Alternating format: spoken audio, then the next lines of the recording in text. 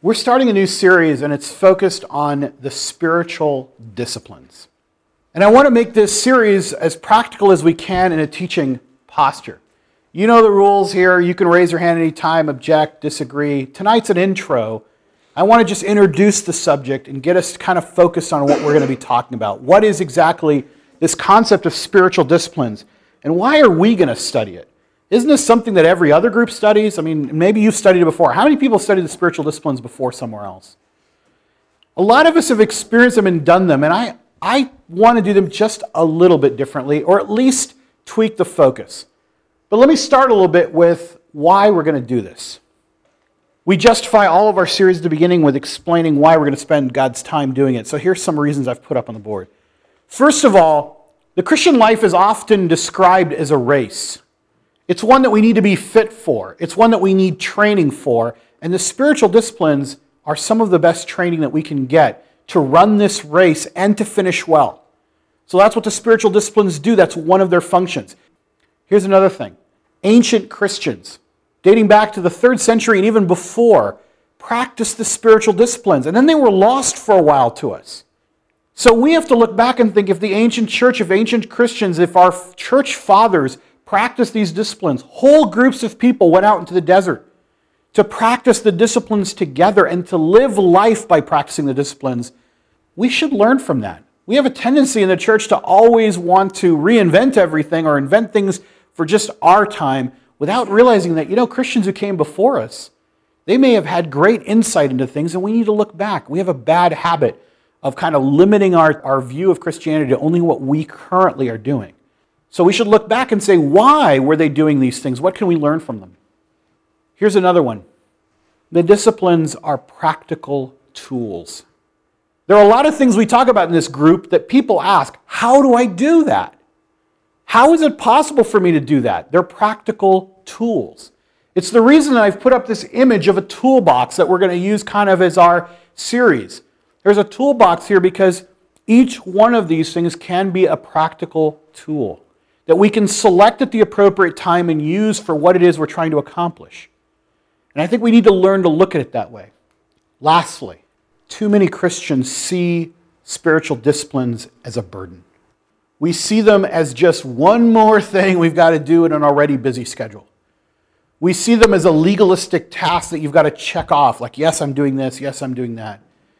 Most of us who have tried to practice some of the spiritual disciplines have probably been overwhelmed. We've got enough going on in our lives without somebody coming in and saying, by the way, here's 8 or 12 or 16 more things you should be doing as a Christian. And it puts us in a posture where we end up doing none of them. How did that happen, by the way? First, the reason that we got confused, in my opinion, this is my humble opinion about why spiritual disciplines are so hard, first is because they make a great series. You've got a number of spiritual disciplines. Every week you talk about one. So every pastor in the world wants to do them all together. I'm going to do the same thing. I'm going to do them all together.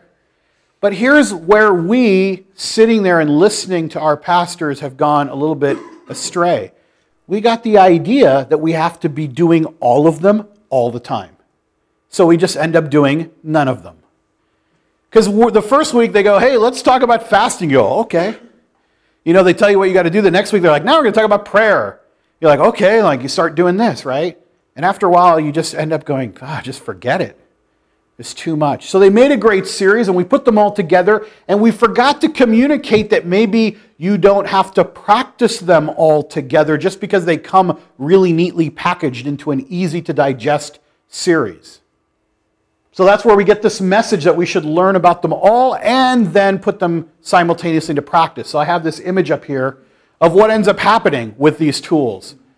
We start to juggle them into this act. Here's a guy juggling tools, throwing them up in the air, trying to figure out, how do I keep them all going? How do I do fasting in this discipline and that discipline and simplicity? How do I throw them all together and do them all at the same time? But if they're really tools that we're supposed to use, we need to kind of select the right one for what it is we need at that time.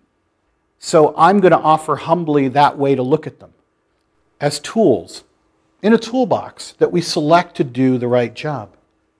The disciplines are often taught also as an end in and of themselves. So we get the idea sometimes that the way we're supposed to live is just to live in that discipline, and the discipline is the end goal. I don't believe that. I believe the discipline that we're going to look at is going to be a tool to get us to a certain thing. What's the ultimate goal? For us to be disciples of Christ, to follow Him, to abide, and to bear fruit. And the disciplines help us to do that. But they're not the end goal by themselves. And then when we teach the disciplines, we often fail to explain some things. We've had people in this room who've objected to sometimes when we've talked about certain disciplines, like, why do we have to do that? I don't understand the point of it. And that's probably because we've never taught them in a way that explains some of these things. When's a particular discipline useful? Why would we want to practice it? How could it help us achieve that result? What symptoms do we look for in our own lives that tells us, hey, maybe it's time to start practicing that discipline? So what I'm trying to push for is to find the right tool for the job. Maybe it's a little simplistic of an example, but it helps us to envision that rather than us being people who are going to juggle this over and over and over, that we're going to be people who are going to spend more time trying to think, is this right for what I'm going through? First, let's look at Hebrews, because I want to look at some scripture before I give you an example of a discipline. If you have your Bible, open up to Hebrews chapter 12. Here is a description of how we are supposed to run this race that Paul describes. Therefore, since we are surrounded by such a great cloud of witnesses, let us throw off everything that hinders and the sin that so easily entangles, and let us run with perseverance the race marked out before us. That's the image of the race that we're trying to run, to take off the heavy things, put them off so that we can run better, unhindered. Imagine trying to run a race with a backpack full of bricks on your back. Just the feeling that you have of wanting to just shed that so that you could actually run. Let us fix our eyes on Jesus, the author and perfecter of our faith, who for the joy set before him endured the cross, scorning its shame, and sat down on the right hand of the throne of God. Consider him who endured such opposition from sinful men, so that you will not grow weary and lose heart. In your struggle against sin, you have not yet resisted to the point of shedding blood. This is talking about the type of fitness that we need to have to resist sin, to shed off the sin that entangles us, get rid of those things that hinder us, and to train physically. Now, to be clear about the context, Hebrews goes on now to talk about discipline, but the writer of Hebrews is not talking directly about spiritual discipline only. He's also talking about the times when God disciplines us. But spiritual discipline is a way for us to discipline ourselves before it's necessary for God to discipline us. The writer of Hebrews goes on to explain how discipline shapes us and how we train through it and how we persevere and come out better as a result of it. Spiritual discipline does the same thing. We can train and come out better at the same time. So moving down to verse 11 and 12, the writer says, no discipline seems pleasant at the time, but painful. Later on, however, it produces a harvest of righteousness and peace for those who have been trained by it. Therefore, strengthen your feeble arms and weak knees.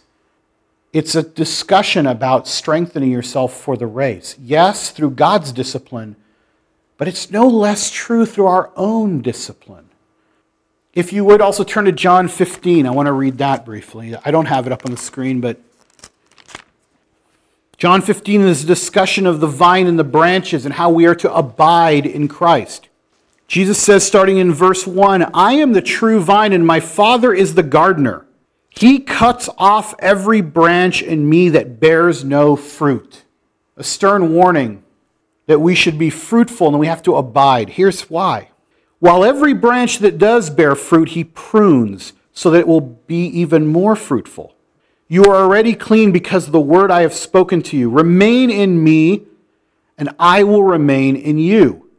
No branch can bear fruit by itself. It must remain in the vine. Neither can you bear fruit unless you remain in me. A full discussion of the beauty of this text is probably beyond what we're going to do tonight, but I want to point something out. How is it that we bear fruit? First, If we don't bear fruit, we're cut off and thrown away. Kind of a harsh warning. But how is it that we bear fruit? By abiding in Christ, by remaining in Him. How do we remain? How do we dwell?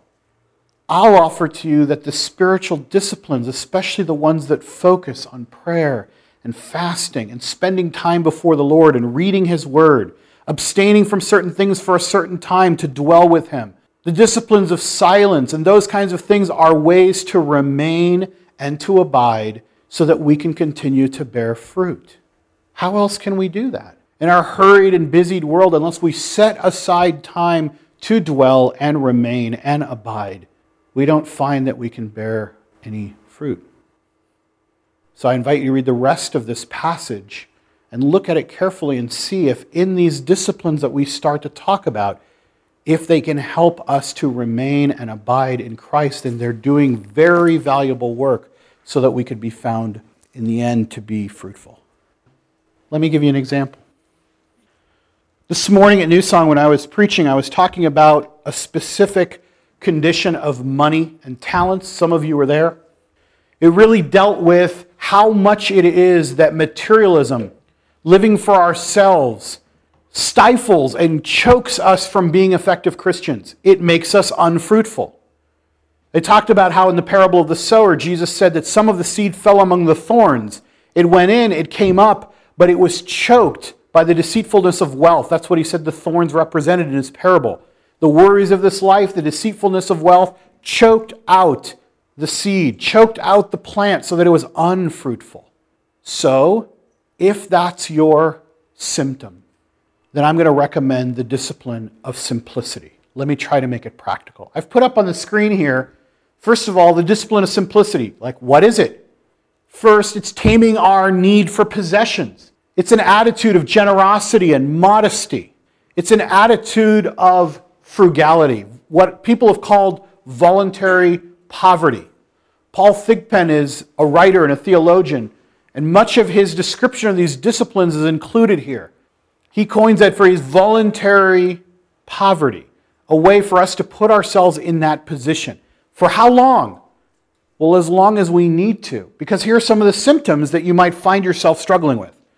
Some symptoms would include, for example, maybe you find it yourself that you're struggling with materialism, greed, envy, pride. If you see that in you, you think, maybe I need the discipline of simplicity. Maybe you spend your time storing up treasure for yourself here on earth, living for yourself. You identify that, and you see that in you. Maybe a lot of your time and money is spent just maintaining the things that you have. They become distractions and weights. Remember, we're running a race. You've got to put off the things that are weighing you down. And sometimes we recognize that our stuff takes so much time and energy and money to maintain that it's weighing us down from being people who are really running and running with speed towards the prize. It's choking us out. Here's some other things. Maybe you rarely give or give very minimally. You're preoccupied with money and finances. You're accumulating debt. You regularly shop for things you want but don't actually need. You project an image through clothing, cars, electronics, other items that are pushed by our culture. That's how you define your identity and your image. Your purchases continue to pile up and clutter your life. You need to continually accumulate things to feel content. If you had those symptoms, you might be suffering from what I've heard refers to as affluenza, right? You have that affluent society that we have, and you have affluenza and it's spreading. That's the symptoms. Anyone have those? Yeah. So here's what I'd want you to do, for example. Look at those things and think, are any of those true? This is one of those radio commercials that go, do you suffer from any of these things? Then you need this like miracle cure, right? But here's the point I want to make about this. This may be for a limited time in your life. We go through seasons in our life, don't we? There's times when maybe we're more materialistic than others. There's times when we catch ourselves more worried about financial things than other times. There's times when we're more prone to medicate on shopping, medicate on things. There's times when we look around and go, what the heck? Where did all this stuff come from? More than other times. And that's what's important about this, is it may be for a season. That season may be short. That season, when it comes to something like materialism, though, may be a long time. Materialism, and those of us who suffer from it, myself included, it lasts for a lifetime. It's not a disease that goes away. It stays with you. You're constantly fighting it back. So I recommend, for example, simplicity. Here's some ways that you might practice it, practically speaking. Not just in theory, like you might actually do these things. Track your spending. I've challenged people to do that in this room. They've come back and reported some pretty amazing results. Like, I had no idea what I was spending. Like writing everything down to find out what it is. Maybe not just the amount, but just what it was. To remind you of like what you don't need. Consciously minimizing spending and abstaining from new purchases. Living with what you currently have. Like going on a spending fast. And saying, I'm going to pretend in a posture of voluntary poverty, I'm going to pretend that I cannot buy anything that is not absolutely necessary, or even just anything at all. Can I make it 3 or 4 days without buying anything? Is that possible? Fill up your tank in advance, all that stuff, Just so you're not calling me going, hey, you idiot. I followed your advice and now I'm stuck on the freeway. Come get me. Whatever it takes, try it as a practical discipline. Simplicity is categorized usually under disciplines of abstinence, disciplines of abstaining, kind of like fasting. But they last for a longer period of time sometimes. Your discipline of simplicity could last for years. Be intentional about increasing your giving while you're decreasing what you spend on. In fact, swap them out, replace them. Decide like, I would have spent $12 buying lunch, I'm going to actually give $12 away. Ultimately, not being materialistic is not about seeing who, you're not going to get to heaven and go, hey, Jesus, I was able to live on just $2 a day. I win. The idea is living on $2 away so you can give away $100 a day. That's who wins. Not the one who just goes, hey, I was the cheapest person around. It's like, right, yeah. Christians don't get credit for being cheap. That's already built into our DNA, all right? You guys have heard of people talking about, and I've talked about it in our money series, about the latte factor, like the amount of money we spend every day just going to Starbucks or some coffee place. Like just say, you know what, I'm not doing that, but I am going to give that away. Or I'm going to replace something else that I would normally do. But try fasting from spending. Try the fast and see, could I go for a number of days? If I had to, if just all of my bank accounts were frozen, would I, take a bag lunch somewhere? Like that's a radical concept. The old bologna sandwich, Okay, don't get carried away, John. Don't go to the bologna sandwich. That's not even scriptural. How about this? Here's some practical tips. Take an inventory. This is now moving from money to stuff. Take an inventory of what you own. Just start actually doing this. This won't cost you anything, just a lot of time. But take an inventory of what you own. Literally open up your closet, start writing down like 17 pairs of pants, 14 shirts. Just write that down. Just to know what you have. You know why the discipline of simplicity is so important? It's not just because it keeps us from spending more, but it really is true that it costs money to maintain what you have. Look at the things that you could throw out or give away. Sometimes there's some things you could just throw out. Nobody's going to want them, but they're just taking up space. There's families I know that rent storage units to store stuff they don't want. You've heard me talk about that before. Storage units where we spend $100 a month to store stuff we don't want. That's silliness. You tell that to people in another country of the world who $100 is what they make a month. Tell them, yeah, sure, we just store stuff we don't need and spend $100 on it. Like, get rid of the stuff, give the $100 to people who need it in other countries. Sponsor like 5 kids with that. Give away the things you don't need, eliminate clutter and things, because look, there's also a distraction. It doesn't just come in money maintenance, but distractions come in maintaining things. Here's a concrete example. I was reading a book about this discipline of simplicity where the person was counseling, buy a smaller house. Not just because it costs less, but because it costs less to maintain. If you have a huge lawn, for example, you have to actually spend time taking care of it. You're either going to hire a gardener to do it, or you're going to spend an hour or two every Saturday mowing the lawn. You can spend an hour or two with Morgan at the homeless ministry every Saturday instead of mowing the lawn. The more stuff we maintain, the less time we have for God's purposes. The bigger home you have, the bigger stuff you have, the bigger this, the bigger that, you have to maintain more stuff. It just takes away time, if not money. It does take money, but it can take away time from valuable things that we could be doing for the Lord. Again, we'd have to swap. Some of us, if we didn't have to mow the lawn, we'd just watch TV for an extra hour. Right? This is only practical if we actually use it for the right purpose. Commit to a more simple life that's easier to maintain overall. The founder of a group called Word Made Flesh just wrote a book about simplicity. Word Made Flesh is an organization that works with the poorest people in many countries. They work with street kids and orphans in many, many different countries around the world, most of them third world countries. As a leader of his organization, he's pretty young. I think he's in his 30s. Might even be younger than that. He's traveled from country to country. The premise of his book is, I've seen too much to live anything other than the most simple life I possibly can so that everything I have will go to the people who need it the most. Is that practical enough? Because normally we just talk about the discipline of simplicity. We say why it's good, but here I want you to identify those symptoms. Do you feel some of those in us? They're in me. Now again, I don't want to get into this thing where every week you're going to be trying all of them and then you'll do none of them. I want you, as we go through this series, to consider which one of those hits me the most. Which one do I need to work on right now? So maybe you want to sit back for a while and just listen to the different ones and then look at that whole toolbox at the end and go, you know what? This is the area in my life that I need the most help with right now.